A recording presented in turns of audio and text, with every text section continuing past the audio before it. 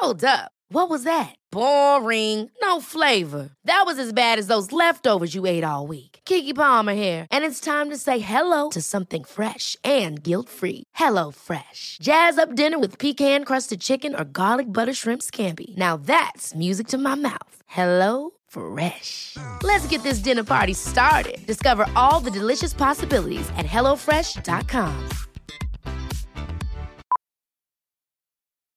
Millions of people have lost weight with personalized plans from Noom.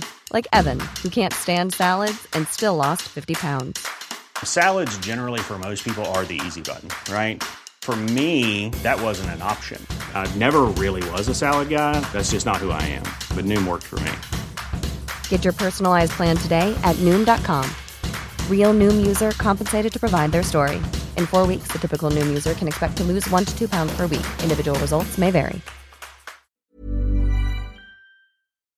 It's the Mitchin' Podcast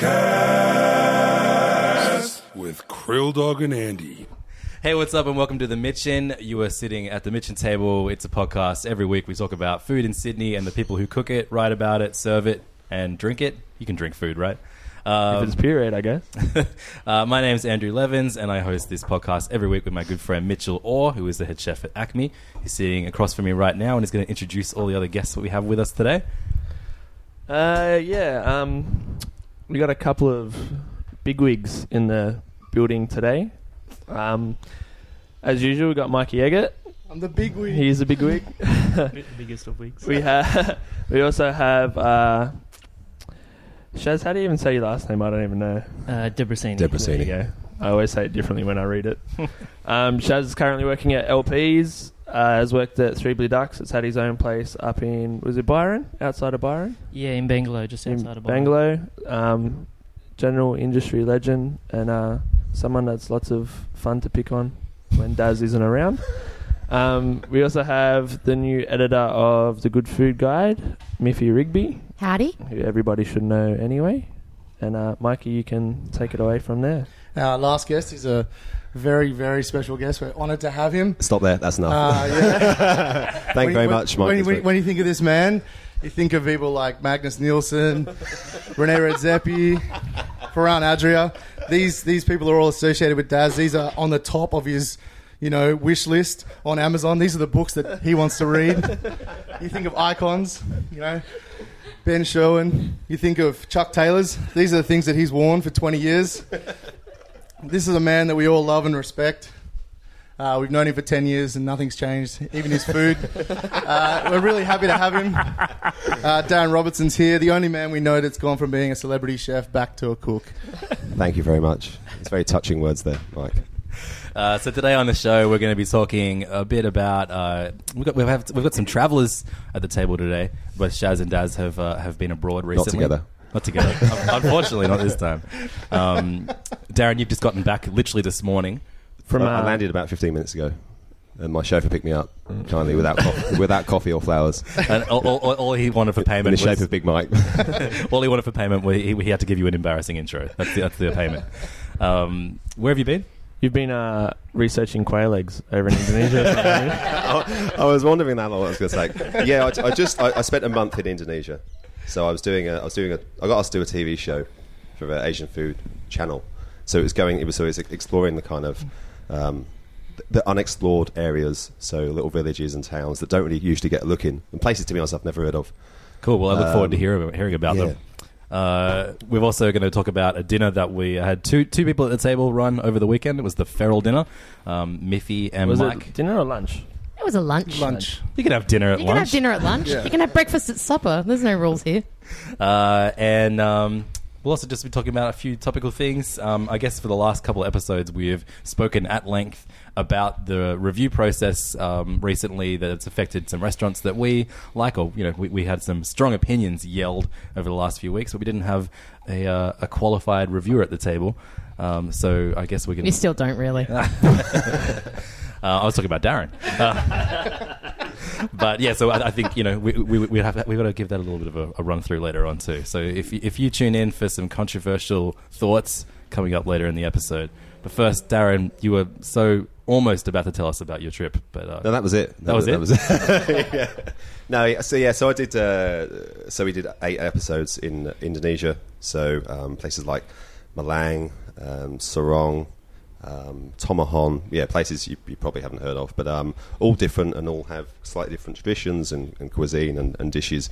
So we'd go and spend 4 to 5 days in a location, go and check out their markets and chefs, and which are mostly the ibu, like the mums. Then they would demonstrate, talk us through their ingredients and a dish, and at the end I would have to sort of try and cobble together my interpretation, which sounds really cringeworthy, this kind of Westerner chef going there and pushing everyone out of the way and saying, this is how it's done. So it was really, let's work some quinoa into here. Do you know what I mean? What do you mean Indonesia doesn't have kale? Does now. So it was good. It was great. It was a really adventure. Like, it was pretty full on. Like, it was, some of the sort of standards of living, we're so bloody lucky out here, just with like the air quality and, going to their fish market and there's dead sharks on the floor that's probably been there, like, smelled like it's been there about 2 or 3 days. Like, these haunting smells are so terrible. But there's also some great stuff as well, and some interesting, ingredients. And I got to try jungle rat and snails and all sorts of stuff, which was, I've never tried any of that stuff before. What does a jungle rat look like? And why didn't you serve them at the feral dinner? We couldn't get them. We actually tried. Were you actually trying to get jungle rat? Not jungle, but I love rat. I think it's great. Do you take your experience away?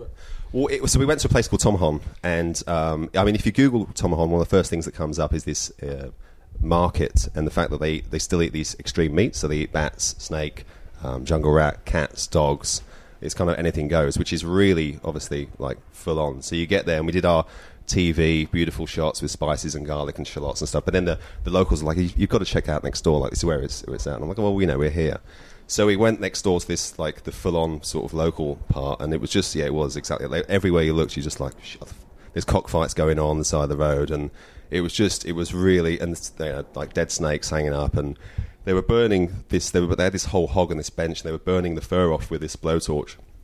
So you've got this smell of burning fur whilst you're looking at dead dogs and cats, and it was just, it was hectic. Like, was that the most confronting thing you saw? Was that the? Yeah, to be honest, like none of them. Thankfully, none of them were still alive. Like, I've a really bit of a problem with that. Like, but probably the worst thing I saw was just the whole buying chickens and just sort of stuffing them into a basket like they were oranges or bananas or something. It's just like, whoa. But it's, I wasn't there to judge, just there to, this is quite a very, very traditional, basic village, and it's certainly quite isolated.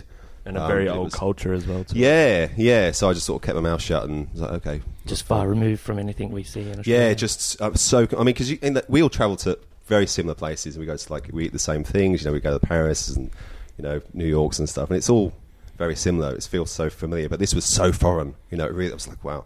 Totally. So we went to a restaurant afterwards, and I actually got to try off camera some of the extreme meats, and jungle rat was one of them.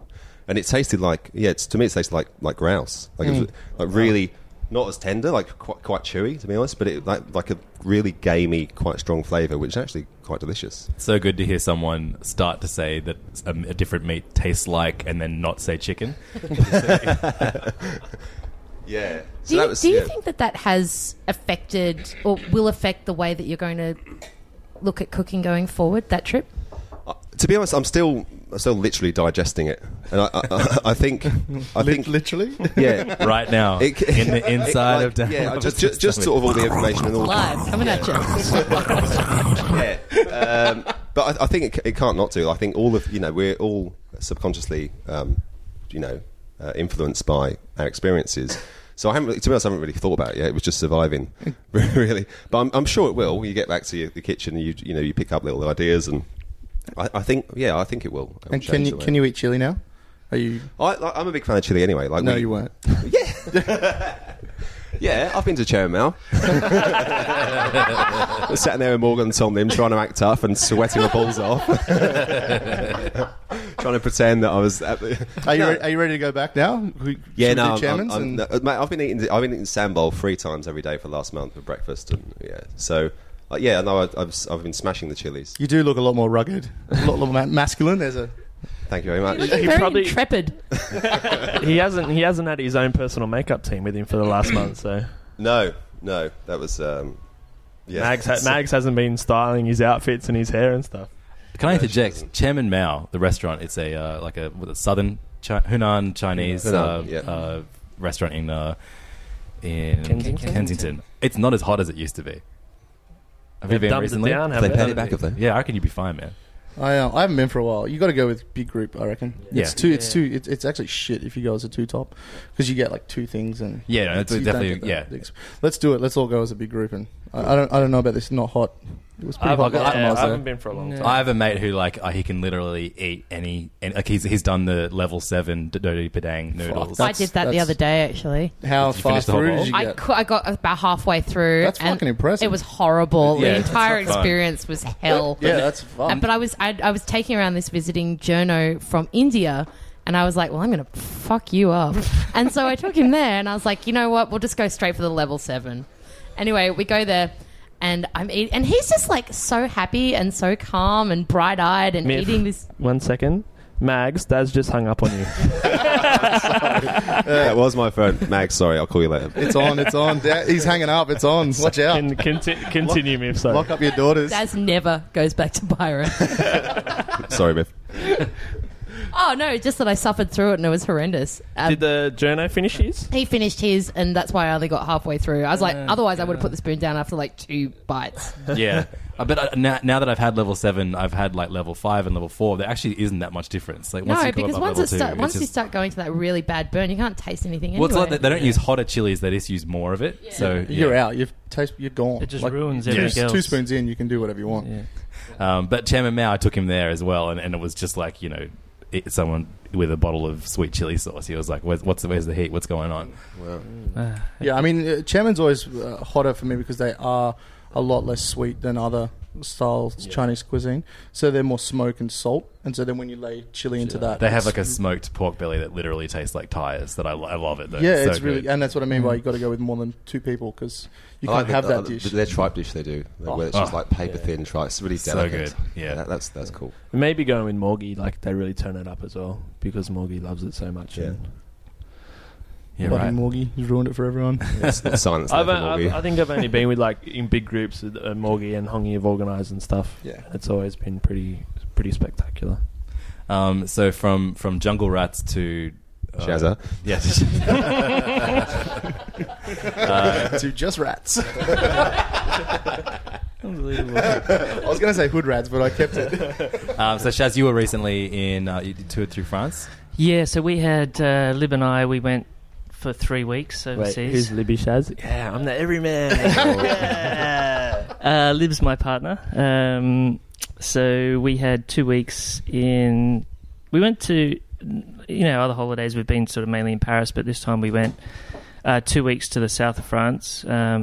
Lib used to live down that way. She lived in Rayol for a year, so it was quite a different experience this time. So it was eating in a lot of like auberges and smaller, regional restaurants, which is totally different cuisine to what you normally experience in Paris or anything like that.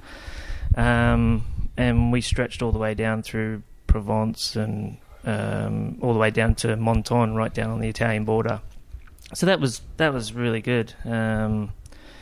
One place we went to, which was a real experience, was Sheizhou, and Lib had been there before, and it's on a little beach near Cannondale, which is it's on a pier, and they just have a wood-fired oven. They just do lobster, gambas, mussels, and whole fish, and that's it.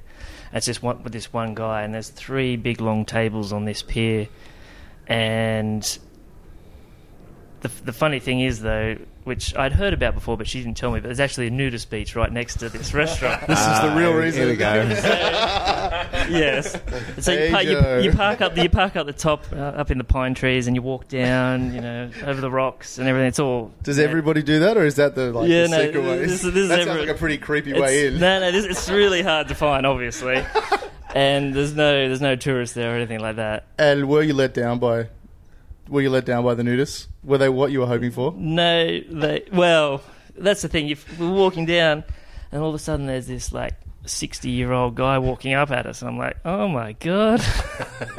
And then there's a whole beach full of them. It's like, this is the place you were telling me about. I didn't That's put the where you two go together. for the 60-year-olds. Yeah. So on that sausage, that could be a good segue here because you are at LPs at the moment. Correct. And you've been doing, with Luke, I would say some of the best charcuterie and sausage game in Sydney, possibly Australia. Did you get any inspiration while you're overseas? Yeah, definitely. Other than the beach? There was a little place we went to in Nice called La Miranda. And it's just a little probably about 20-seater restaurant with one guy cooking in the kitchen. And I had a andouillette there, which is basically it's the stomach lining sausage, and that's the filling. That's it. And this one was pretty good. Like there was a little bit of mince in there as well, but it was so tasty. And these kind of sausages are just so regional. Yeah. They have them in, and each region is different to the others. Does that mean you'll be making that? Because that's pretty exciting, because it's one of the best sausages. It would be good to do an interpretation of that. Sick. To have, like, say you did a Chippendale andouillette kind of thing, you know? That's so good. What would describe a Chippendale? That's pretty funny if you know America's Chippendales, and then you start talking about andouillette. The Chippendale andouillette could be pretty good. There, yeah. Is Libby mad that your French pronunciations have gotten no better after your time there? Yeah, it before I left this morning, I was checking a few things with him. She's like, just say, the broader term. You've been practicing that all morning. Just call it prawns, don't call it gambas. Is that why you only mentioned the restaurant called Joe? Yeah. I can see her cringing already. Because Libs is fluent, isn't she? Yeah. Yeah, which is very handy travelling around. Yeah, you France. just wouldn't have said a word the whole time and just let Lib do everything. Just pointing at stuff. Yeah. Yeah. What's that over there? It's so true. You get so much more done, like having her there. You're so much more efficient in getting around, doing things, seeing places. It's just like jam-packed with more to do. Yeah. Tell me about Shea Joe, because you hear about the whole seafood cooked on over coals mostly in like Asian countries, Southern Asian countries. But how would they serve? Like, what would they serve the fish with? It's the base. It's so simple. Like there was whole roasted tomatoes just with garlic on them, potatoes, and there was one other simple ingredient with it. And then they serve it with a little cup of. Basically, it's all the oil and the drippings that has come out of the grill, and they just serve that on the side of it. And they serve it on these big boards, which are made of cork, which is from all the local cork trees, which is around it. And they're almost sort of spongy. They're not soft, but it's just amazing. Everything's just from that region, and that's interesting. That's like the only other time I've seen that is the Sardinian thing, which Giovanni showed me, and he now serves like his suckling pig on cork boards. Yeah, because that's a traditional thing in Sardinia as well. Yeah, I didn't realise that was anywhere else. No, it was. Is there a reason for it, or is it just? I think it's just aesthetics? Using what they have. It's so readily available, and they're massive. They're really long. You can just see where they've cut them out of the trees, and you can actually, when you're driving around, you can see where the trees have been shaved off in different areas. That's amazing. Yeah, it was really interesting. Did you get to cook while you were over there, or was it just a purely holiday? Like we stayed in a few Airbnbs, and there was a couple of meals cooked at home just for ease. But a lot of it was buying charcuterie and terrines and different things, and having them in hotels as well. Because every boucherie has all the terrines, and it's just like they're so all good. next level. Yeah. Fuck yeah. Yeah, lentil terrines that are just inside around the meat and everything. It's amazing. Yeah, they're just. That's almost the best thing about France. Just like packing a bag. And before I went, Puskas had just been, and he was like, all I did was go to the shop, buy heaps of terrine or whatever, buy some cheese, pack a little knife and a chopping board, and just walk around with my backpack and just snack on it all day. He was in Provence as well, which we visited, and it's amazing seeing there. Like, you think of France, you think it's all, butter and heavy things, but as the further you stretch south, it's the amount of olive trees, and as the closer you get to Italy, and every table it's not butter, it's olive oil that comes out, and olives on the table when you have a drink somewhere. And they're really distinctive, aren't they? They're really different to that Italian style and Spanish style oils. They're really they've got a real floral sort of almost like, I think because the lavenders and all that they grow in the same sort of regions, it has a lot more perfume to it. It's amazing too around Rayol, and Lib had told me about this, but seeing it is phenomenal. The amount of eucalyptus trees and wattle. It's just like being in Australia because it's so warmer down there in the drier climate, and it's the smells and the scenery it's very similar around that place. It's almost slightly disconcerting though, isn't it, when you see it? It's just like it's bizarre. I was in Saint-Tropez, which I would recommend never going to. Saint-Tropez is hell on earth. I'm here to tell you all. The little old town's nice. Yeah, but exactly. Yeah. But around there, it's the same thing. It's wattle, it's gums, or eucalypts, and it's bizarre. What kind of wildlife live in the Australian plants over there? I don't know. French koalas. Yeah, no, it was almost like that. You're going to see a kangaroo in it. I am a koala. Oh, that was spot on, Mitch. Yeah. Better than Chaz. Your accent's coming along well. Someone get Pixar on the line. We've got a new character for him. So how long were you away for? 3 weeks in total. So we had 2 weeks. 2 weeks in France. And so almost a month. It sounds like you had a month of good food. You're going to put the little trumpet sound in, like little segue. Hang on. Bing. Yeah, the segue ding. Miffy, as well as running the Good Food Guide, has spent a lot of time and effort putting together a month that we're currently in the middle of. That is Good Food Month, and it's a Sydney event where different events featuring different chefs from all around the world are put on. In quite high concept, some of them. Do you want to give us a run through of some of the events that you've done so far? Yeah, I think some of them were a little more high concept than others, but I think that was a really important thing with this year as well, as we needed to kind of change it up. And just going back to that global thing, I know that I kind of do sound like a broken record about this, but I really do think that celebrating what we have here and celebrating the amazing talent we have in this country is really, really important. So one of the things I've tried to do with Good Food Month is not so much just rely on bringing some big-name chef over here and then just letting them in the Opera House do a talk and some dinner and fancy restaurant, but actually work with a bunch of guys to create stuff that's a little bit more local, a little bit more interesting. Yeah, we completely agree. Like Mitch and I were interviewed last week, and they were like, "Who's your dream guest to get on the podcast?" And it's like, well, it's kind of already happening. We don't really care about. Like, it would be great if we had an international chef on. That's great, but we got Daz this week, so it's ticking boxes. But like the point, he's international. The point of this is to focus on the scene we already have, and I think it's a shared sentiment. Yeah, thanks for that, Miff, because it's pretty good. Like from the chefs, it's awesome for us. Yeah, and I mean, I think also the people who actually want to go to these lunches and do this stuff, they want to be excited. They want to see the pages of good food come to life and actually be connected with the people who are cooking the meals in their restaurants. And I don't know, and it's a bit of fun for chefs as well, I think, to actually kind of get to do whatever they want, which brings me to the feral lunch that Mike and Jem and Berry put on over the weekend at the Young Henry's Warehouse, which was kind of a little unhinged. Would you say unhinged would be the right word, I don't Mike? think there was a fucking hinge anywhere near the place.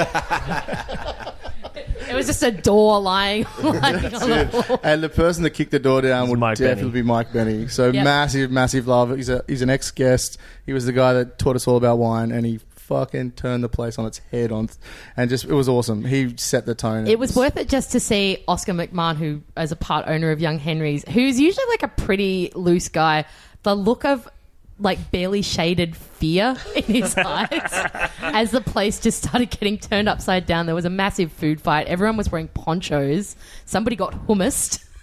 Yep. And yeah, on that, like Oscar and the Young Henry's guys, like we did the dinner and we copped a lot of the credit and the kudos, but it takes a really brave person to let like me and Gemma. And they didn't know you guys from Bar of Salt. Not from shit. And you actually introduced us, and they let us come, and we briefed them, and he was so down with everything. And we said there'll be a food fight. We're going to trash the place.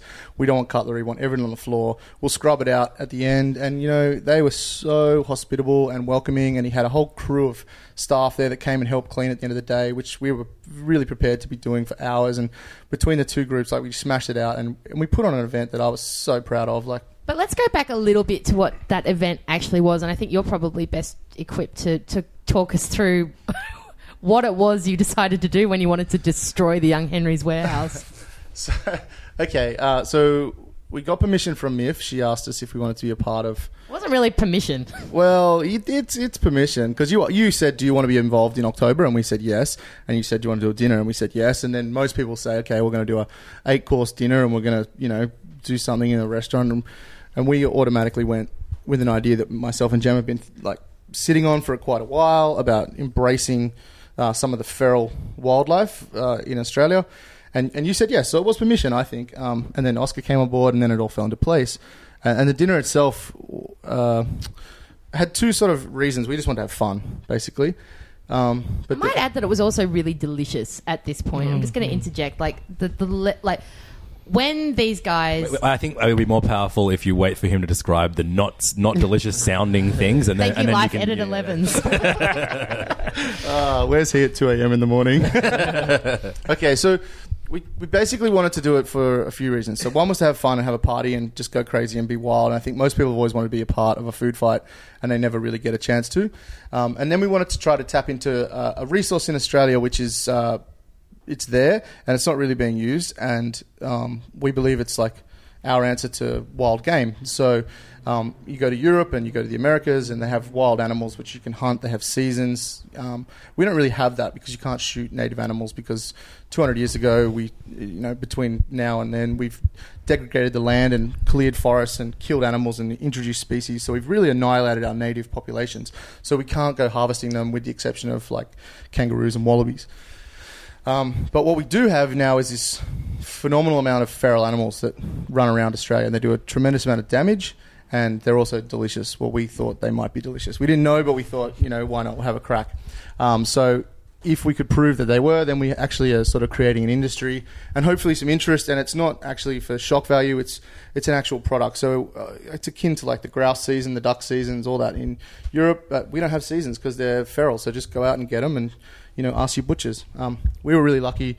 Mark Lorenz from Havricks Meats hooked us up and got us in touch with shooters and did a lot of groundwork for us, and was awesome and got all this food. So we got these products. So we did wild rabbits. We turned into a terrine. We did wild shot hare livers, which we made parfait out of, which were just beautiful. And they would find a place on any menu in Sydney in any form. They're so good. They're really good. Would they match with kale and quinoa? They would definitely match with kale and quinoa. They'd be fantastic. I don't think they'd taste as good without a few baby herbs and maybe some flowers on top, but I think that they could probably sort that out at the farm. So. What are you talking about? I have to go. I've got another plane to catch. Come on, what else do you cook? Then we had a native Australian animal that was a feral pest. So in Tasmania, possums are pest numbers. They're from the mainland. That was a pretty long bow. That one. It wasn't really. It's a feral animal in Tasmania, which is part of Australia sometimes. And it's also part of Australia and New Zealand sometimes, and it's a pest over there. So we wanted to show that and there's nothing wrong with taking a wild game animal that's Australian. But it is a pest, so we used that. And Shaz actually helped us make a fantastic possum wurst sausage down at LP's. So full credit to Shaz, because it would have tasted shit if it was us making it. But he has his hand on the sausage. He knows exactly what to do. So Heyo. And we had other stuff. We had some camel, which is awesome. I'll be using camel for the rest of my life. I was so impressed with that meat. We had water buffalo. We talk us through the camel dish, because I've had camel before and it was disgusting. Okay. Well, Miff, you just... Oh, okay. Miffy, all these foods that Mike has been describing don't sound very good. Can you maybe reiterate that they were delicious? What? So here's the thing. When these guys sort of came to me with the idea and we were talking through it and they described what they were going to do, I was like, that's fucking disgusting. This is going to be horrible. Let's do it anyway. Yeah. In fact, actually, Good Food Month. This is going to be terrible, but let's do it anyway. Terrible food month. Terrible food month. Coming next year. It's coming next year. Coming to a restaurant near you. So, but then the camel kofta. It was basically the most delicious camel meatball ever. Sitting on some delicious hummus, and which someone actually got landed in the face with. Actually, I was a little bit sad about the food fight at some points, because there were people actually throwing stuff I wanted to eat. I think that always happens. Every time I saw a kofta or some of that rainbow trout or like a bit of possum worst go flying through the air. I'm like, that's my lunch. Did you mince the camel meat yourself? Yeah, so we managed to get some, I don't know what, they don't really have the same cuts. So it was meat. And it's not a very fatty meat, is it? Well, this was pretty fatty. It was pretty fatty, actually. But we got a bit of hump meat, as like a bit of hump, like, I don't know what that is, if it's What is it? collagen. Fat or Made out of cartilage or fat, something. cartilage. Is it Yeah. a bone? Any camels listening, if you could call in and let us know what the hump is made from. So you have to slow cook that, do you? What's that? You have to slow cook it. No. And like, honestly, get onto this meat. It's so good. I think it's like akin to Wagyu as it cooks. Like without any of the like wanker connotations of Wagyu, it doesn't render in the same. You know how when you cook Wagyu and the fat just stays in the meat? It's the same with camel. So we blitzed it in, made these meatballs, and it was so juicy and so fatty. It was sick, and that's I think probably why yours was shit, because they were lean. Yeah. When you get the fat in there, and there was no like pork fat or anything like that. Like with the rabbits and stuff like that, when you make sausage, you have to put pork fat in. But no, camel's self-juicing. You just have to specify for the hump. Yeah, I want a hump camel. So But let's talk about carpaccio. okay, so that was yours. Carp. You know what? Carp's actually a really good fish. It's a ball ache.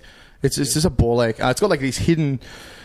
It was quite funny. So we're prepping this carp. We got a whole big carp, and we were prepping it. And Gem's like, "Oh, just like no pin bones." And I was like, "No, that's bullshit, eh?" Like she's like, "Well, I can't feel them." So I went over, felt them. Is this a plug as well? What's that? No. Crowbarred that one in. Seriously. I don't know what pin bone you're talking about. So we had the fillets and we're feeling through them, and like honestly, like it's unlike any other fish you've ever felt. You know, you normally run your fingers or anything, you can find a pin bone. Couldn't find shit.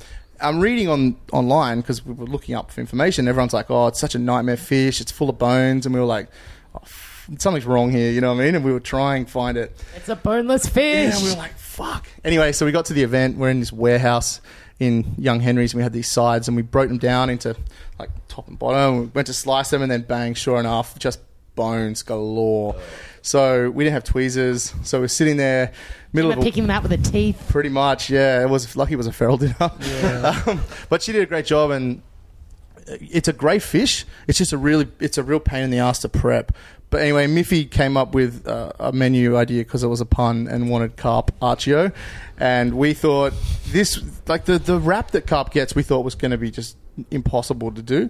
It's delicious. It's really good meat. It's texturally firm, and I mean, you ate it like you. It was actually like bizarrely delicious, and yeah, it was like I didn't expect it to be that firm. Yeah. At all, and it was like what would you? Maybe a little snappery. Yeah, snappery, cobia kind of vibe. Right. But the workload is a nightmare, and the wastage is quite high. Lucky there's lots of them. Yeah, but don't be afraid to use them, because, and the other thing too, like they use carp at the moment for fertilizers, blood and bones, for all these other side products. So if we could just tag in, and because I think at the top near the head, on the high side of the fillet, you can get a nice piece out, but it's like a slice of bread size on a normal fish. That's all you get from the whole fish. So about 6 portions at Three Blue Ducks. yeah, on a good day. Sorry, Daz, we haven't seen you in a month. There's a lot that's got to come out. Honestly, there would be a really great way to use them. So the chefs wouldn't be in a ball ache, and like people in Australia really don't like eating fish with bones in it. So, I mean, it would be easier if they just kind of got over that. But it's okay. They don't want pin bones in their fish. That's fine. So, but there would be a way to process it and then use the rest of the fish in fertilizers the way they're doing it now. And it's a great fish. Like, it should be used. Right. And it's a fucking pest. You know what I mean? Like, it's really got to be taken care of. So you smoked some fish as well, right? No, we didn't. Everyone thought we did. Right. I saw a big piece of what looked like smoked fish. No, it was just roasted. Yeah. It was just roasted. We didn't smoke it. So we got these like rainbow trouts, which everyone here has used at the table or eaten. And normally they're small, little 500 grammers to maybe 700 grammers. And they're introduced species that were brought in for fly fishing. There's a native brown trout, but this is the rainbow trout. And they go feral. And they go huge. And so we got these ones in, and these was boppers, eh? They would have been like 2.5 to 3 kilo fish. Where'd you get them from? The guys at Johto got them. So, and they're easy to get, so ask for them. So this is basically a cold water fish that lives in like shallow waters, so leaner. So, I mean, normally you want deep sea fish, the fat, the flavour, but there's a lot of uses for a leaner fish. So if you speak to the guys at Johto or any of the fish people, they'll be able to get you these feral like rainbow trouts, and they're huge. They look like an ocean trout, but fresh water, and they're great. And we basically just brined it for I think 5 hours in a 10% salt brine, just to give it that, to firm the flesh up, because it is quite soft. You know when rainbow trouts are quite soft, so we firm the flesh up, and then we just put a bit of miso and like a burnt brown rice molasses on top and let it cure overnight, and we just roasted it. And that's it. And it was delicious. So it wasn't smoked, but people thought it was. It looked it. Yeah. No, just Was there dessert as well, or was that just loquats? That's it. Yeah. Cool. I was hoping for cane toad. It did not happen. Yeah, Miff's on this thing about eating cane toad, and Is anyone doing that? No, is that see, good question. Can you do it? Because Marky, Yeah. I was around his house a few months ago, and He was like, probably smoking he it. just gets the golf clubs out, and like they've just That's what we used to do growing they're up. everywhere. Yeah, So golf clubs. But it is like if someone found a way of cooking them, and well, up north of the Australia's border. answer to fugu. yeah, Just heat yeah. your golf club up first. Yeah. Up north where they spell beer with 4 X's, they usually boil them up and then reduce the liquor down and then like till it's dehydrated, and they smoke the poison and they get really high. So I don't know, are we allowed to say that? Yeah. Yeah, sick. Anyway, so if you want to get high, you can get high. Sure. But that says to me that it's not deadly. But Well, it's surely not there deadly. must be Like so, but it's in the skin and in the glands, so there would be a way. It's just a processing. Who wants to go through that? poison, tasty toad. Yeah. I couldn't find any. I really wanted to do it just for Miff, just to get it done, but I couldn't. But if we could process cane toads, it'd be great. They're pretty poisonous, but because even the tadpoles are like deadly Yeah. for fish and Yeah, birds yeah, and yeah. shit. So This is why we need to start eating them before they start eating us. You heard it. I mean, the first. native animals in Australia have figured a way to eat them. So like the Australian ravens and the lizards, the monitors, and even some of the quolls have figured out the parts of that they can eat and leave the rest. So I mean, surely if they can do it, we can figure it out. If a quoll can do it, Mike Eggert can do it. Any quolls listening, please, once the camels have gotten through, give us a call. Let us know how to do it. Miff, have there been any other big Good Food Month events that you've enjoyed so far, or are there more still yet to come? Well, so far it's been pretty little. Like there's been the feral dinner. We did the amazing wild picnic actually with Mark LeBroy as well out in the Southern Highlands, which was kind of pretty crazy. That was a lunch where everyone went to a secret location and there was a whole bunch of wild shot meats, and they basically just made everything from foods they just foraged or found or sneakily shot. So that was pretty cool as well. I think there's a pretty interesting movement going on where people are just getting a little bit looser with the concept of what actually makes a lunch or a dinner, and they like getting creative, and it's pretty excellent. The one I'm really, really excited about is the ramen rave, which is coming up at the end of the month, where we're bringing out Ivan Orkin, who is for the players at home, this little dude, little kind of self-described skinny white Jewish guy from Long Island, who basically just said one day, he went to the Culinary Institute and then just went, actually I just want to go learn to make noodles. So he went to Tokyo, learned to make noodles, and then discovered that he was actually pretty good at it, and started up a bunch of Tokyo ramen shops. And basically all the bigwig Tokyo ramen masters were like, actually, you're pretty great. And he became really successful, opened a couple of places in Manhattan, co-wrote some cookbooks with Chris Ying, who is the editor-in-chief of Lucky Peach, is also coming out, and sort of tours the world now peddling delicious ramen. So we've got him coming out to Australia. And Mitch, talk us through the dish you're going to be doing for the dinner. I'm going to do like a play on matzo brie, which is like a traditional Jewish egg dish that they eat over Passover. So the sort of brief for the dinner was to take an ingredient from ramen and use that as inspiration for a dish. So obviously eggs are a pretty big part. So I just I messaged Nacho Pop and I said, Nacho, what's Nacho is Mitch's ex-housemate. He is a professional breakdancer and can be heard on the most recent episode of Hey Fam. Cross, what's it? Anyway. Is he coming to the dinner? And why does he know about this food? He's Jewish. And he's Jewish. That's the important part. You're the worst everyman ever. Breakdancers love eggs, bro. So I messaged Nacho. I was like, "Yo, what's a traditional Jewish egg dish?" And he was like, "I don't know. I'll ask my dad." So he messaged his old man. He came back and said, "Oh, matzo brie and blah blah blah." And he's, it's basically scrambled eggs with matzah, which is like an unleavened Jewish bread, mixed through it, and they serve it with, sometimes tomato sauce or sometimes maple syrup. And Nacho would have his with bacon, but he wouldn't tell anyone. So it sort of depends on, how your mum would make it for you or whatever. So I thought that would be really cool, as Ivan's Jewish, and So to give you guys a description of what I'm watching right now, Daz is trying to pour himself a cup of tea, but is I'm so dehydrated. I've had one glass of water in about the last 8 hours. How long's it been since you've had to pour your own tea? But the best thing about waiting for you guys. No one's taking the hint. the best thing about that was he was refusing to put his mic down, even though he wasn't talking into it. he's a true professional. So I've done it now. It's okay. Well done. Sort of. You got about 3 drops in that cup. He's drank the whole pot too. Yeah, when you hear the clicking in the background, it's him looking for more beverages. Miffy, who else is cooking at the ramen rave? Okay, so we've got Mitch, and then we were going to have Pasi Patanen as well, but he has decided to go back to Finland and jump out of his grandmother's 70th birthday cake. He told his words, not mine, and I really, really hope we get some photos. Wow. We're trying to work out exactly how Pasi would breathe in the cake, and I was thinking snorkel or candle-shaped straw. Also, no offense to Pasi, but like if I was a 70-year-old woman, the last person I'd want to see jump out of my cake is my grandson. Surprise, Nan, or however they say surprise in Finnish. Look off. No, wait. Edit. Bing. That's the edit sound. Whenever I say something terrible. So we have... Carl Furler from Oscillate Wildly is going to be taking his place. And then we have Hongi and Paul from Ms. G's. And we have Ben Sears and Un from Moon Park. And I think he was sort of probably the least prepared at the briefing. He was like, I'm just going to do some stuff. Maybe shaker something, chicken something. And then just sort of sat there downcast. In true Bensi style. Yeah, but his dish will probably be the fucking tastiest. His will probably end Is up this being event good. sold out yet? It's sold out in like 10 minutes. Yeah, I was going to say, if it's not, get on it. That we're sounds not so good. So suck shit because you can't come anyway. Yeah, so basically, is there anything that's no, not sold out? Sold out. Everything's sold out? No, not everything. Actually, there is one cool event that isn't sold out. Well, there's 2.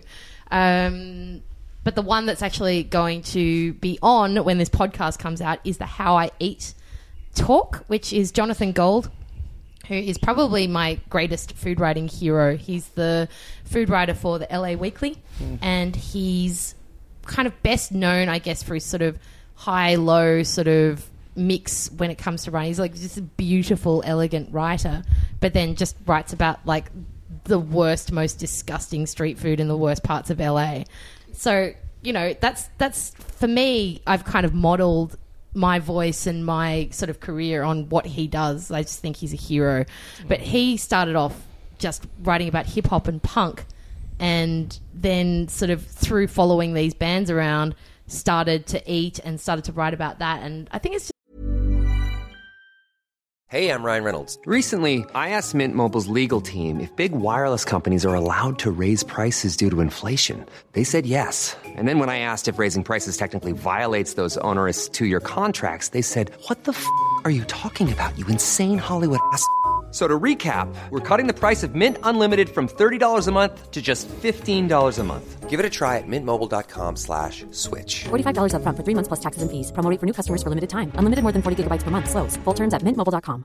Ever catch yourself eating the same flavorless dinner 3 days in a row? Dreaming of something better? Well, HelloFresh is your guilt-free dream come true, baby. It's me, Keke Palmer.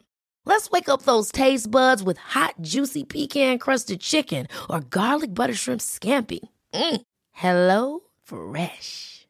Stop dreaming of all the delicious possibilities and dig in at HelloFresh.com. Let's get this dinner party started.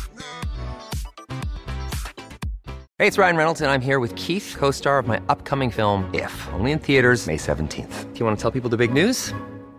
All right, I'll do it. Sign up now and you'll get unlimited for $15 a month and 6 months of Paramount Plus Essential Plan on us. MintMobile.com/switch. Upfront payment of $45 equivalent to $15 per month. Unlimited over 40 gigabytes per month. Face lower speeds. Videos at 480p. Active Mint customers by 531.24 get 6 months of Paramount Plus Essential Plan. Auto renews after 6 months. Offer ends May 31st, 2024. Separate Paramount Plus registration required. Terms and conditions apply if rated PG. He's got a really, really cool story to tell. So it's going to be him, Chris Ying, and Terry Dirac are going to be talking about how they eat, why they eat, the culture around eating and food writing. And I'm going to be moderating that. And it's going to be the Art Gallery of New South Wales. And then off the back of that... When is that? That is on the 25th of October, so the same day as the Ramen Rave, but in the morning. And we're also going to be premiering his documentary in Sydney as well, which is called City of Gold, which is all about eating in LA. Did I get invited to that? No. Oh. You want an invite? Fuck yeah. I think there's a 2-for-1 deal going for industry people at the moment. So if you buy So it, it's not really an invite. You're still We got not getting an email. We got an email for some movie, but I don't know what it was. Maybe it's the Bradley Cooper. That's the Bradley Cooper movie. I want to see that too. That's all right. Freebies. I'll take them. Chasing that Michelin star. I'll take them. So a lot of these events sell out. Do you guys get to write about them afterwards? See, that's the problem with a lot of these things. All the things that excite me most, the stories I want to tell most, are based around things I can't really write about, except for the feral lunch, which we have published a story on because I think that's a larger movement in Australia, and I think there's a bigger story to tell there. So when there's a really brilliant story to tell, we're going to... Mike's making some face, and I don't know why. Did it come out? I never saw that, the article. It hasn't come out yet. Yeah, I thought I missed it. It's been like 2 days, man. Yeah. 2 days, dude. Chill back. Mate, it's got to be relevant. Page One News. Yeah. It's not fucking the Mitchin. It's got to be up to date. Right. If it was a new restaurant, then we reviewed it in seconds. But I mean, I would, I definitely think there's a platform for, because these events, so much time and effort goes into them, and they're so cool and they're quite exclusive, really. It's only because they're really, really great ideas. You just they're not sustainable for a huge audience. That's the problem. I'd love to see more writing about them afterwards. You would? Yeah. Is that a thing? It is a thing. More things. Yeah, I mean, I feel like, it doesn't have to be in the actual paper, but you've got the But online. don't you think, though, that writing about something that no one can go to is kind of a bit shit? No, not if it's already happened. Not if you're like, I'm going to this thing and you can't go into it. That's shit. But if something's already happened, like, I don't know, I feel like it's a good way of just remembering what a great event it was. That lots of people didn't get to go to. Yeah, but they can, steal ideas from it. I don't think you're talking... I don't think you realise that the people that comment on all your articles are the people that read what would be written. So we had... Maybe they don't give a shit as much as the Feral Dinner was 50 seats, and we had 38 people turn up. So that's the shittest part, because we had 12 seats available for people to come to that event. So we took a bath on cash, which seems to be a reoccurring thing with every pop-up I do, so I'm going to have to do something But that one, I think people didn't prepay for that one too. I think if they had prepaid, it might be a little bit different. Yeah, we don't have the capabilities without a restaurant at the moment to take prepaid. I agree, though. I think that's the stuff I want to hear about. Some of the time at the moment, the most exciting food is being done in these the pop-ups where there's no rules. You can't kind get of back reviewed at the moment. because we, a lot of people are doing them so right. safe. Not us, but And people need to get over FOMO. I mean, it's cool just to read about something that happened to me. Like, oh wow, that was cool. Like, I don't really read them. I don't think you have to be there. It's just carry on. Yeah. What that night achieved, and it's just like these legendary gigs. I guess the thing is, from a service journalist point of view, though, is that it's not. If you can't go to it, if you can't experience it, it feels like it's not of use to a reader. Am I wrong about that? I don't agree with that, but I totally see where it's coming from. Yeah. And I think occasionally these kind of events slightly change our industry, and I think that should be documented. But I think if there was more of a voice and a spotlight on these, it would inspire probably more people to that should never be the reason. To get faced in the magazine. There's a review of concerts in every Saturday paper. You know what I mean? And I don't see that. There's no. I mean, I don't. People that read the review of the Listen Out Festival that happened a couple of weeks ago, they're not going to be like, "Oh, why did you write about that? I can't go to it now." So I don't see that. That's a fair point. Yeah. That's fair. Could only generate more interest for next year too. Absolutely. Good food. And it doesn't necessarily have to be in the newspaper. I don't know. I love preserving something that's already happened. I'm very nostalgic, and I love reading about.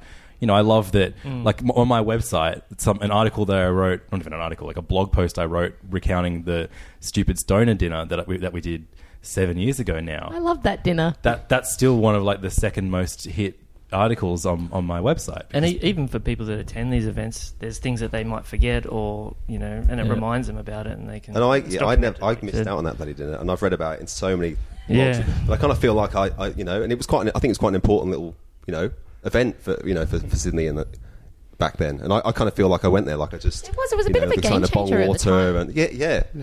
Dazza missed out because he started early and couldn't actually find his way up the stairs into the restaurant. So he was intending, but he just never made it. But I mean, look, we've started talking about writing. We may as well bring up some things that we've spoken about. That in was the a past. great segue, Les. Well done. You nailed it. Ding. So, I mean, in the past, we've spoken at length about the big article that we spoke about last week when Bestie was here was the John. I'm going to mispronounce his name. Jonathan Lethlean. John Leithland. Or J-Lo. J-Lo, perfect. From the Australian, wrote an article. I guess criticising the Australian dining scene, especially the young restaurants. Are you allowed to kind of talk about that at all? I don't want to put you in a position where I read that story. I didn't see it as criticism. Did we read the same story? Was this the one where it was like, here's some really cool stuff that you can go and do, but there's still a place for restaurants that are a little bit more classic? Maybe you missed the line. Don't turn tables. You can't do anything unless have a person sitting on the phone 24 hours a day taking phone calls. They're the fuckwit. So Mike loved it. Maybe I just scanned it very quickly because I there was. I mean, the line was. I did it. The line was like that really got me. It was like, here are all these big inventive ideas, and yeah, I appreciate them, but where can the everyday Australian go to just have a nice night out? Yeah, but hang on a second, guys. Can you say clickbait? Yeah, sure. Can you say but you shareability? Can you say opinion piece? But it was in a newspaper. You can't click a fucking newspaper. totally. You fucking can online. You can't click a newspaper. Why can't I swipe right? I don't want to talk about that article anymore. But beyond that led to a discussion of I guess the review process, and I mean, you have. I love your article in Good Food each week is about. It's not necessarily about a brand new restaurant. You do write about some new restaurants, but it is about like things that necessarily haven't been written about before. It's that going back to like Jonathan Gold writing about like weird street food. You kind of have your version of that each week. Has it got a name, that article? It's called Hot Plates. Hot Plates, beautiful. So you're kind of devoid. You don't really. I guess, the criticisms that came from last week was that restaurants are reviewed within the first week of them being open a lot. And a lot of the chefs at the table disagree with that. But the argument is that the newspaper needs to get the readers before someone else does because they've already done the review. So, I mean, what are your thoughts on this? I have a lot of thoughts on this, and they constantly contradict each other. So are you ready for a whole lot of nonsense? Yeah, guys, the nonsense talk is got to begin. All right. So my feeling is, having been a reviewer at Time Out who did score, at the time when we launched the magazine at Time Out, Broadsheet kind of launched a couple of years later, and Broadsheet would come out with a preview piece. They don't review, and I think we really need to be very clear about the fact that Broadsheet is just previews. Absolutely. It's almost like they rewrite a restaurant's press release. A lot of it with is some just rewritten photos. press releases, and having written quite a few of the press releases off the back of things like events, and then reading the things that I wrote rewritten, I'm just like, well, that's how you get your information. But, I guess, I mean, from like a general reader point of view, Broadsheet's very useful because it's an incredible From guide. a general reader point of view, they don't discern they don't discern between a review and something in Broadsheet. They don't see the difference. And talking to a lot of readers, all they want is pictures, and they want 2 lines telling them what it is, how much it's going to cost them, and whether it's cool or not, and are people like them going to be eating in that restaurant. That is what the average diner wants. When it comes to longer reviews, and I am number one person here to say, look, I think that reviewers are important, and of course I'm going to say that's my bread and butter. No, I think everyone at the table would agree.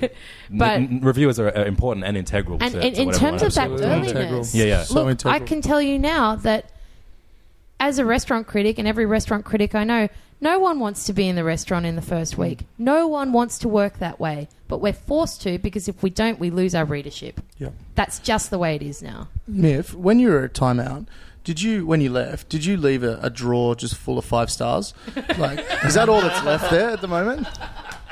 I'm really enjoying all my articles being rewritten with 5 stars now. That's interesting. They're not so much written, they just colour in the last one. It's just pretty quick. Like, they must churn them out now. It got brought up that we understand that you need to be first with that review, but we would love to see like a follow-up review of the same restaurant a couple months down the track. Do you reckon that's possible? Or not even a couple months, 6 months, a year, something. And it doesn't even have to be in the paper, but online, something to show the growth and maturation of a restaurant from Well, those I first think- 2 weeks when all the kinks are worked out and the restaurant's found its feet. I think that's why we have the Good Food Guide, right? Like, that is what the Good Food Guide is for. That the Good Food Guide is a reflection of what's happening in the industry year on, year out. So we review everything fresh each year. So every year you have a new opportunity to kind of showcase what you're doing and actually tell your story. And the good thing about reviewing something fresh every year is that it can change year on, year out. And so, I mean, I totally see where you guys are coming from. I really, really do. I don't know how much the average reader wants to... Like, I don't know what the interest is for the average reader to see that many stories about the same place. Totally. Darren, what do you think about that? Oh, Darren's fallen asleep. Dazza?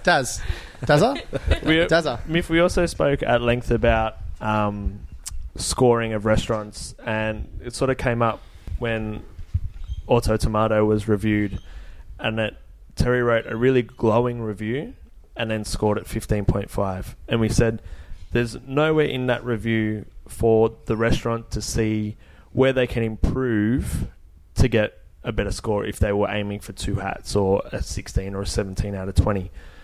And we spoke about, you know, maybe the score could be broken down in a certain way so everyone could see, okay, they scored this much for the food, this much for the atmosphere, this much for service, this much for wine, and that kind of thing. Do you think that the current model of reviewing, where it's just a person's opinions and informed opinions and then a score, is getting a bit outdated, and there's no clarity for the people who are getting reviewed in a way, and there's often no way for them to say, okay, we're doing this wrong and this is where we can improve?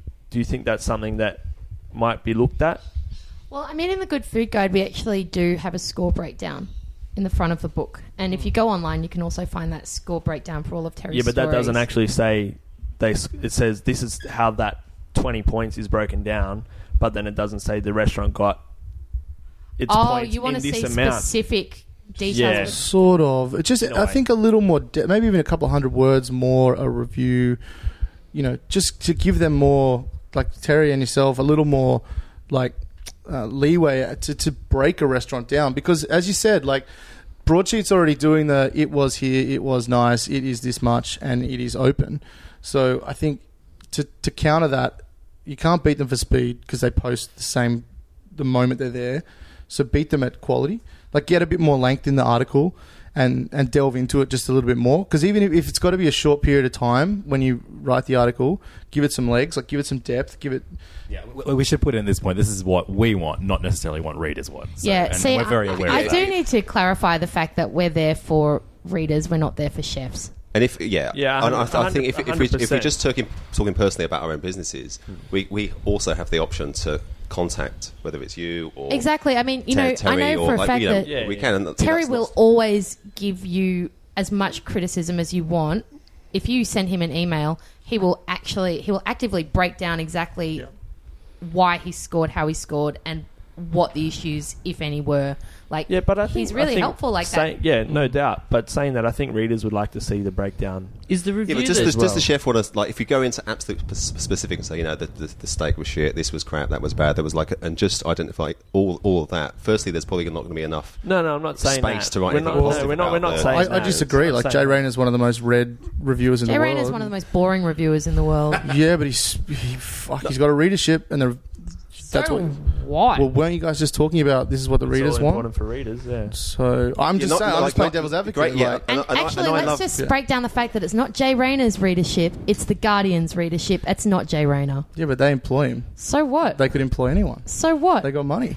So if he was shit, they'd get someone else. Bullshit. Let's fucking celebrate the mediocrity world. What if they were shit, they get someone else? How many times do you think that fucking happens? Look, All right, the Guardian. Anyway, Is the review each Tuesday's review that Terry does? Is that purely his score, or is that like you sit around No, with no, him? no. and That's his score. That's So just Terry on his own. score. Yeah. Yeah, Tuesday's Terry, and the Good Food Guide is everyone. Yeah, so the Good Food Guide works a little bit differently because we do have a senior reviewing panel. So with each of the scores we give at the Good Food Guide, we sit down for a few hours a week over and over again, actually going through those scores. Levins, you've been part of the larger... The junior, is that my official title? Junior reviewing? Baby reviewer. Little guy. Little guy.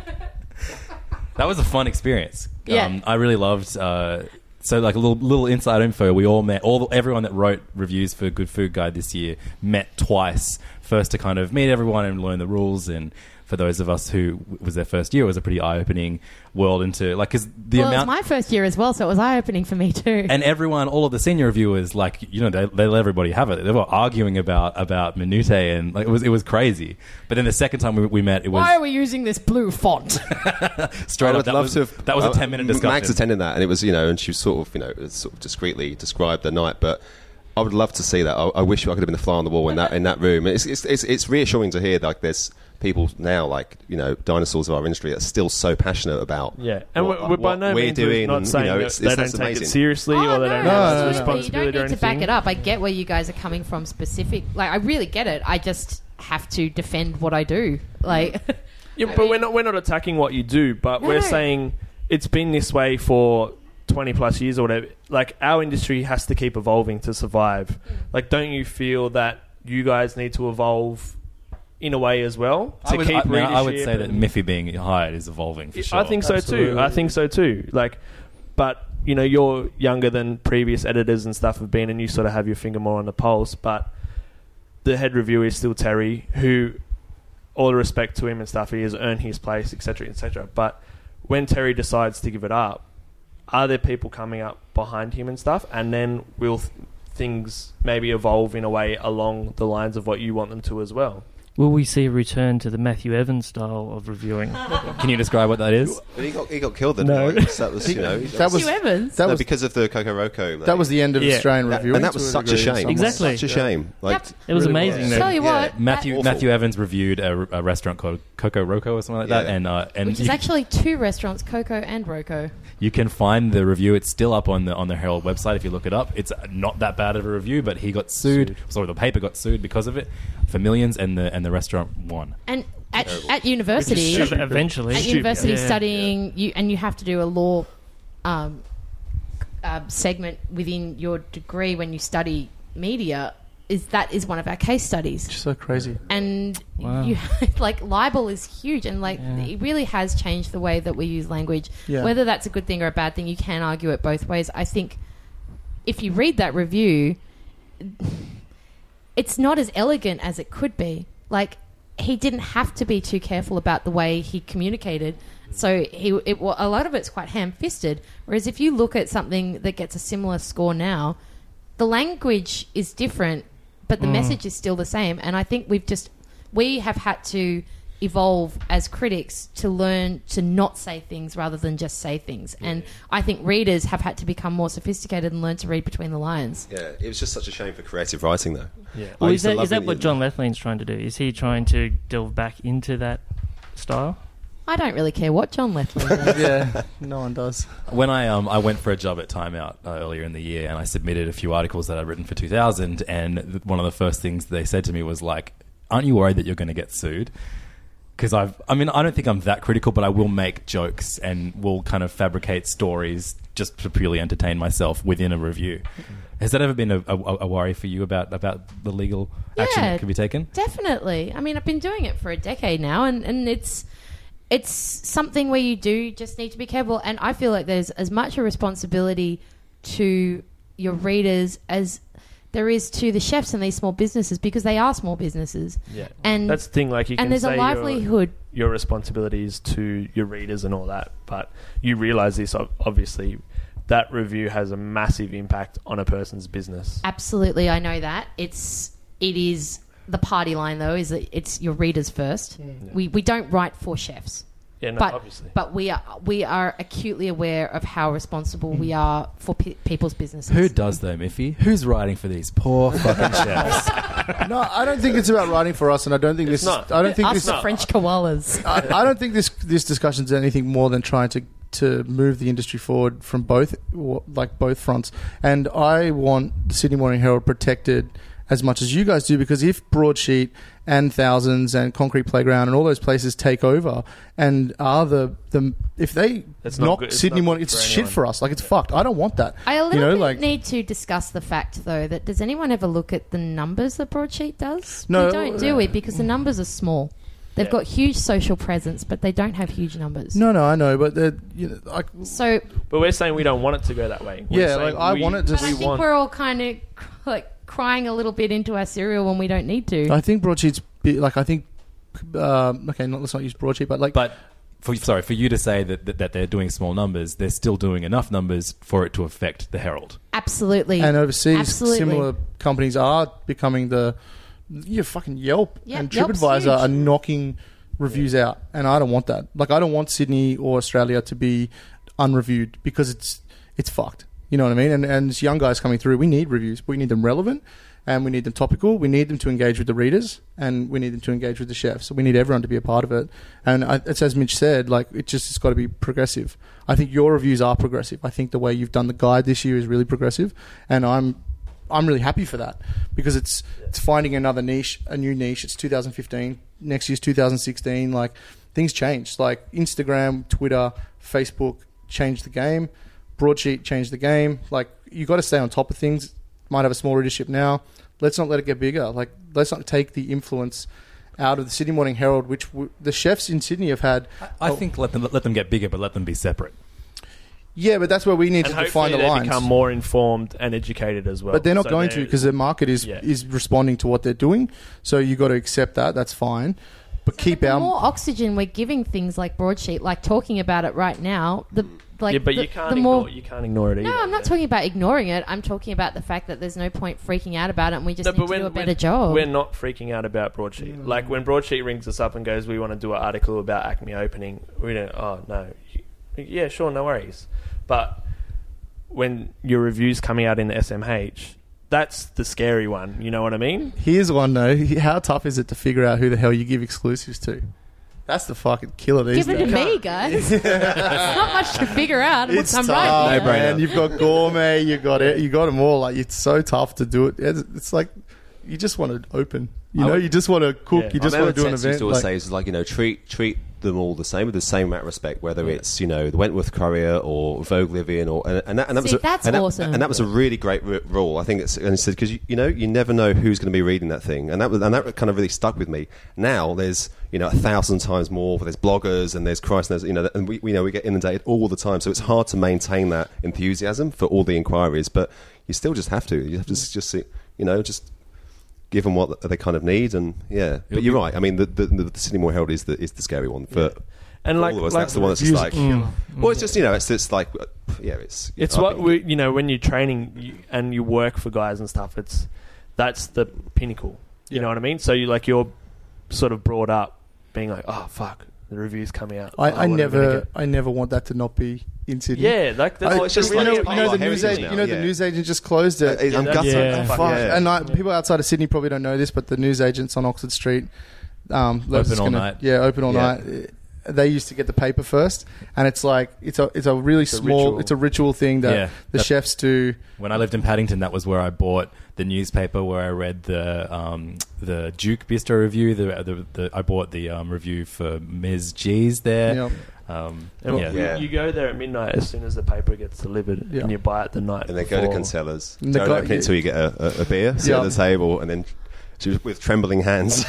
I remember going there for the LPs one, and the paper hadn't arrived yet. And you asked the guy, "Is the Herald here?" And he goes, "No, not yet." He goes, "You a chef?" Yeah. They just know. That's amazing. I love hearing that. Yeah, I never want that to leave Sydney. I hope not. But that newsagent's gone now, so thank you, Sydney Lock Outlaws. You're fucked.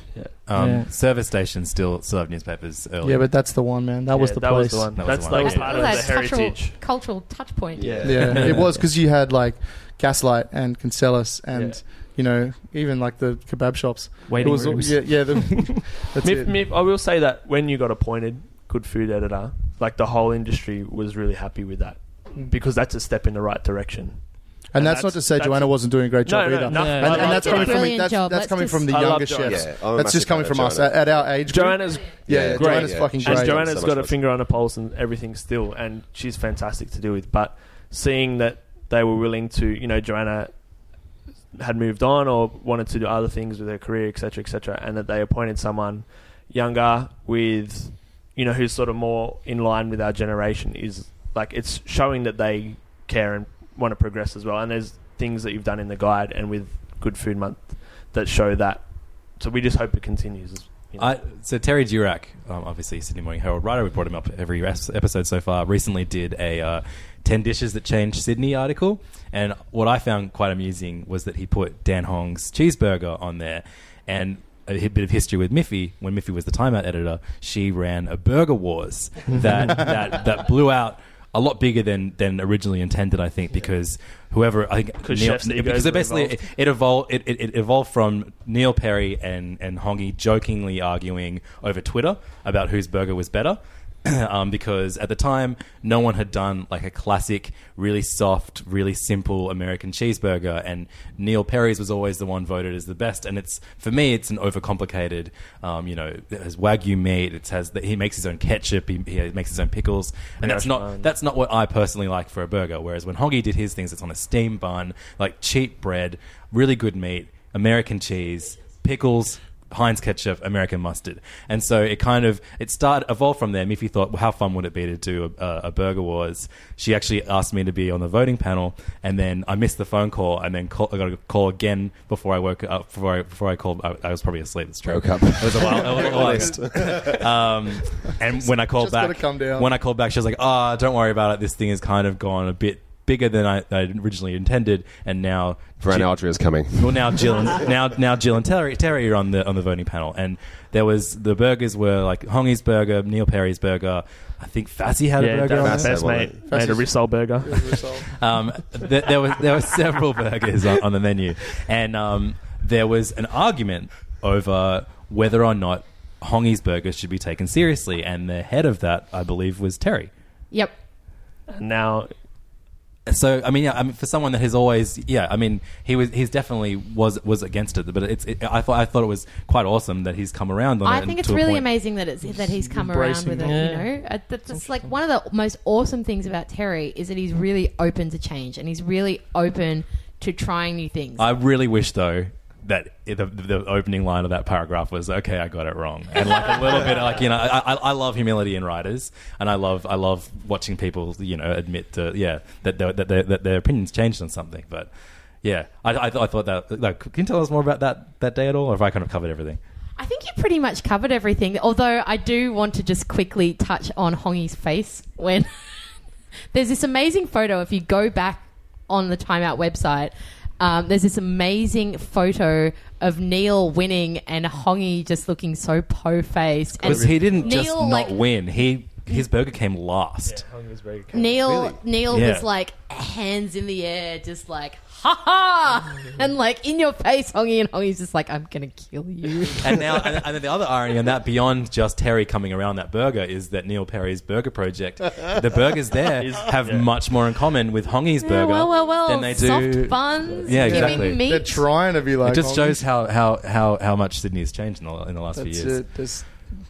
And when that burger was happening, that was the start of me kind of being a part of. I hadn't even opened my restaurant by that point, and so it was like my introduction to the food world was being an avid supporter of what Hongi and what the Taste of Young Sydney guys are really pushing. And so it is crazy now, 6-7 years down the track, to see the impact that everyone's had. Yeah, and what everyone's doing now, and the fact that like. And you were championing that too from Time Out. Yeah, I think my biggest criticism generally is I'm always a little bit too early.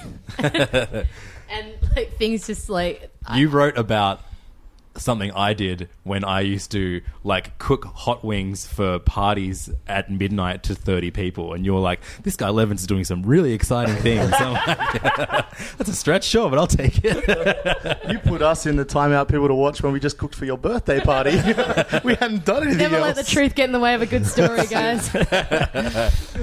That's I great. don't know. I just get excited. That's good. You know, and that's exciting too to know that. Yeah. And we hope there's more people coming up under you that are as excited. I just say more funfetti. Everyone just throw more funfetti. Do we want to end the show on us just making some way too early predictions? Wait, can I have one moment before we shut? Yeah, please. So I got an email to my personal email because a couple of episodes ago we slagged off people making risottos and said most people do it wrong. Young apprentice out west, a guy called Pierce, wrote in and asked. He said he's cooking. He wants to know what makes the perfect risotto. So we wanted to go out and see like Alessandro Pavoni, who's won like the world's best risottos out at Ormeggio, and we thought he's the expert on it. And then I got to thinking, no, he's probably not the expert on it.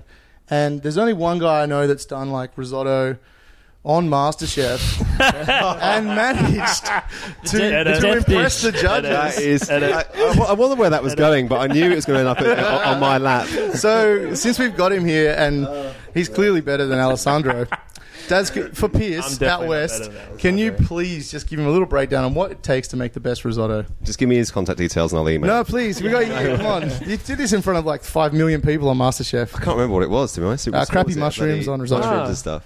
Yeah. I thought he was giving me shit because I was watching. I'm so glad Daz is here. I was watching Mitch's face as you described Daz, and Mitch was like, "Oh, he's talking about me. He's talking about me." And then we want to hear Mitchie's. So come on, Pierce is out there. So we have two people at the Mitchin table today that have cooked risottos on MasterChef, Darren and Mitch.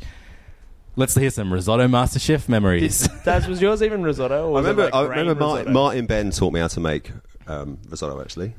Like a decent one. So just, Where was that at? That was at Tets. We did it for Staffies, which was like one of the most exciting things. I mean, because I know you guys were talking about it last week and about, this not much cooking going on with the sort of chefs on the section, and I actually totally agree with that. But one of the good things was we used to share the responsibility for staff meals, which was great. What were the tips? Always use penne pasta. It's just the basic stuff, just like you don't have to. I think when you're a young chef, you're so in a hurry to do everything as fast as possible, and I think we rush everything, and I think certainly we overcomplicate things. I think as you get older, I think there's one thing Martin really taught me is just patience and just take time and give it love. So basically, Daz doesn't know how to cook risotto. No, he doesn't. I'm pretty sure Shaz made it on the night. No. For the MasterChef, I can't remember what it was, but you had mushrooms. Were you on MasterChef as well, Shaz? Yeah, he was. The funny thing was, Shaz did a good meringue dish. She was the lemon pretty meringue. cool. Yeah, he did the risotto, and it was known as the death dish on MasterChef. But he had no idea because you used deadly mushrooms. Apparently, everyone before me, the judges always. Everyone that made a risotto had lost. He made cane toad risotto, and I made the first one that fluky won. Do you really want me to answer? Yeah, give it to Piers. And actually, we should go and see Alessandro as well and get him on. So basically, sweat off your eyes and sweat off some shallots. If you want to understand risotto, you start with rice. Yep. So risotto rice is 2 starches. There's a softer outer starch and a harder inner starch. So the whole idea of risotto is that you are working the soft starch off and emulsifying that into your stock and fat. And then you are keeping the firm starch intact, so you end up with al dente rice, and it's all one consistency. It's all harmonious because the starch has worked into the fat. So every rice grain is individual, but it's all together. Can you ever do risotto where you start it, stop it, and start again? Like, when they cook pre-cook? half of it? Yeah, you can. Halfway.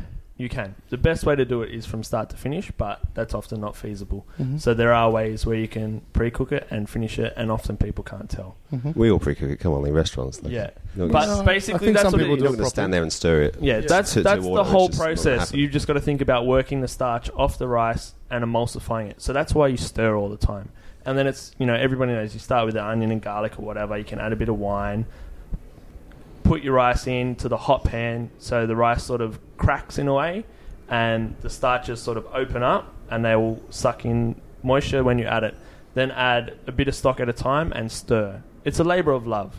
So you've got to stir it and keep working the starch. And you'll notice it start to thicken up straight away. You'll see the starch coming out of the rice. And then you've just got to cook it until the rice is still al dente, and then you finish it with cheese or butter or whatever you like.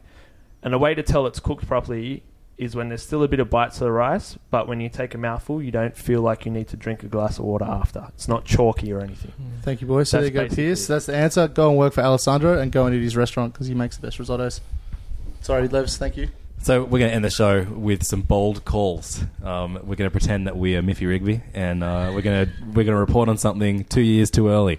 Is there anything emerging in Sydney at the moment that you guys want to bring attention to? Emerging? Or is there someone doing something exciting that you don't think anyone will give credit to? Or is this something? Is this a take home? Is this some homework? Oh, it's a pretty fucking tough Miffy one on would the know. spot. In 2 years' time. Oh, well, you know what I like to do generally is just make things up and hope they come true. Put it out there. Give us an example. So, let's go with Cane Toad being the next Fugu. 2 years. I give it 2 years. Definitely not gonna and happen. someone's going to work this out, and we're all going to be eating Cane Toad. I'm going to say that you'll be able to eat something at the airport in 2 years' time. Cane Toad? Anything's better than fucking what they have now. Camel hump? Any other ball calls? I don't have any ball calls. Come on, you can Table do tennis, this. Wish we knew. You've got this. I I reckon nasturtium leaves are going to be turned the right side up again. Maryvale will buy a small island and just move their entire operation offshore. The Coogee Pavilion will take over all of Coogee. It already has. You've been listening to the Mitchin. Wait, let's talk about some upcoming things. Mikey's got some upcoming things Okay. that we should give attention to. Yeah, I was going to say, you've been listening to the Mitchin. You can find us at Let's do the what are you doing. Mitchin. Mikey, are you going to Tasmania or Oh, what? yeah, I'm going to Tasmania. Sorry, I forgot about that. Yeah, I'm going to Tassie. We'll be down there It was a big announcement. Yeah. How long are you cooking there? We're going to be there for like 3.5 months. Where are you cooking? In a part of Franklin restaurant with Dirty Dave Moyle. So we're going to keep those ponchos that we used at the feral dinner because it's too much contact with Dave.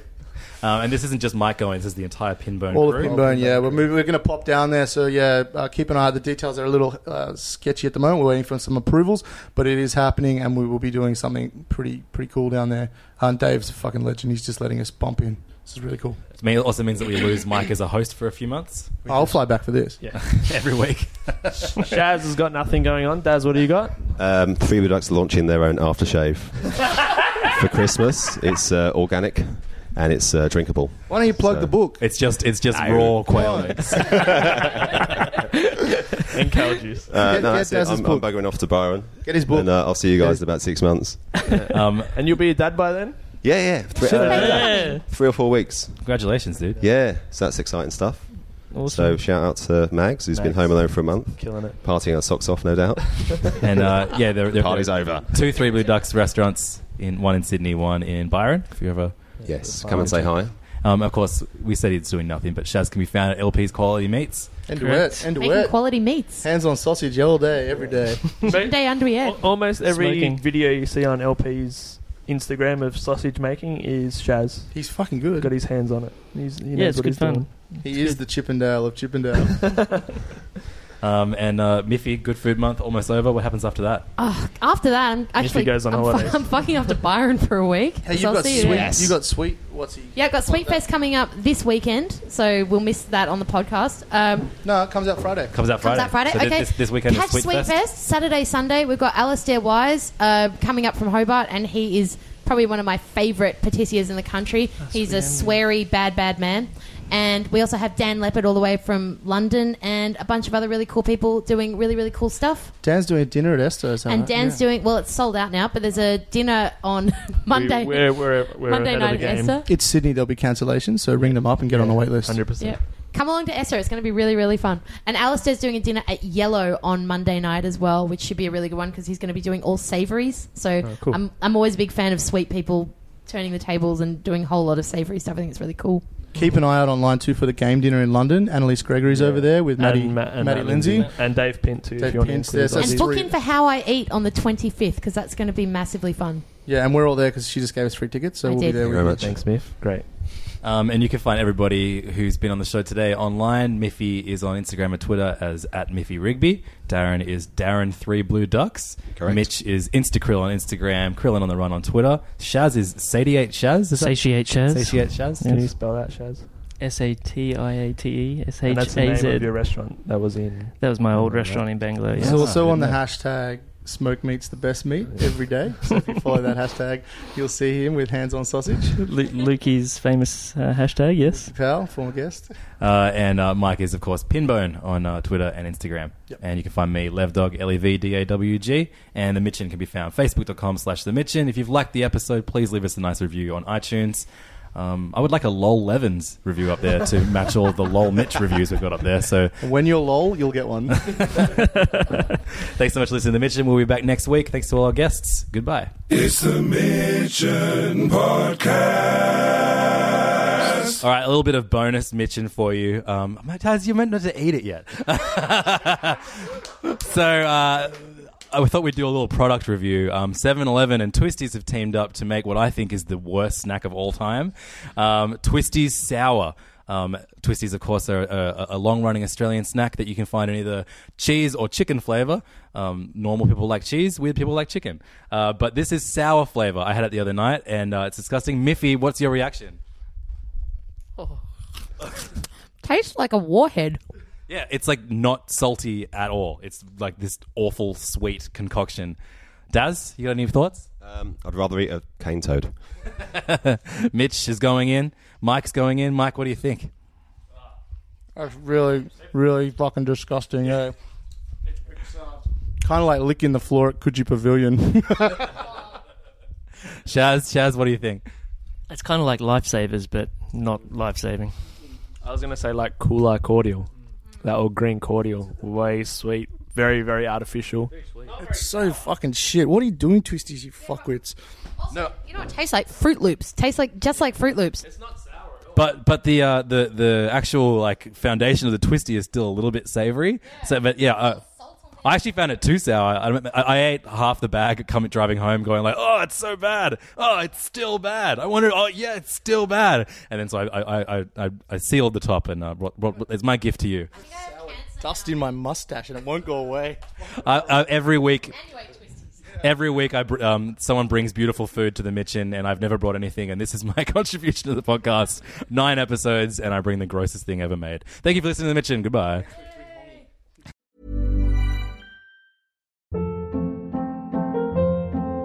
Hold up. What was that? Boring. No flavor. That was as bad as those leftovers you ate all week. Keke Palmer here, and it's time to say hello to something fresh and guilt-free. Hello Fresh. Jazz up dinner with pecan-crusted chicken or garlic butter shrimp scampi. Now that's music to my mouth. Hello Fresh. Let's get this dinner party started. Discover all the delicious possibilities at HelloFresh.com.